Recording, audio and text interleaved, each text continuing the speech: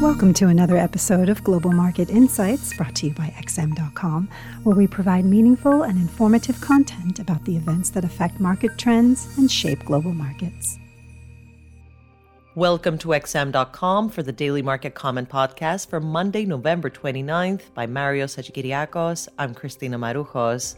Black Friday discounts hit the financial markets this year too, and many shoppers were waiting eagerly. European stock markets lost a stunning 5% on Friday, but the sense of panic has subsided this week after some reports played down the severity of the new Omicron variant. The latest reporting suggests that while the new variant may be more transmittable, it hasn't shown to be very deadly so far, at least in younger people. We won't really know anything concrete for a couple of weeks. Still, markets have taken comfort in the fact that vaccine manufacturers are already lining up to update their products against this strain. As such, the dip has been bought once again, although not in a convincing manner. Most assets have only recovered a fraction of their Omicron-related losses, which suggests that money managers are playing some defense here. Taking a look across markets, European equity indices are trading higher by 1% today. That is a mere stabilization after last week's obliteration. Wall Street futures point to a similar rebound today, but U.S. stocks only fell around 2% on Friday, so this is a much more significant rebound and another testament to the global demand for U.S. assets. The issue is that as the year draws to a close,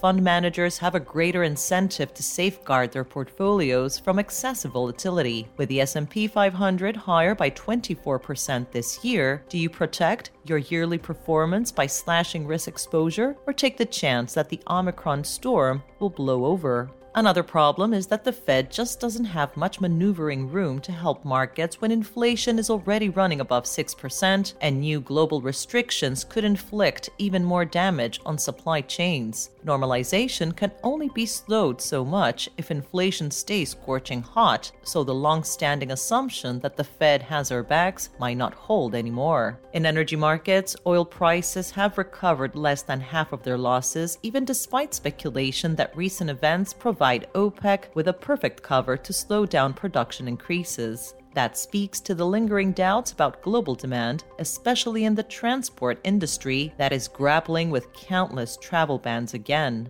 This fragile recovery was also reflected in the FX complex. Commodity currencies like the Australian, Canadian, and New Zealand dollars are all trading higher, but without much conviction, as the rebound only accounts for half of their latest losses. Echoing this theme, the yen has managed to defend its recent gains in defiance of the rebound in global yields that is usually anathema for the currency. Safe haven demand seems to have returned, perhaps as Japanese investors repatriate some cash. The dollar remains undecided, caught between defensive flows and the volatility in yields. Inflation data from Germany will top the economic calendar today after the European Central Bank's Schnabel suggested that peak inflation will likely be reached this month. There's also a heavy dose of Fed speakers, including Chairman Powell and New York Fed Chief Williams at 8 o'clock GMT, ahead of Board Governor Baumann at 10 o'clock GMT. While they are unlikely to drop bombshells, any signals relating to the Omicron variant could be crucial in setting expectations for the December policy meeting.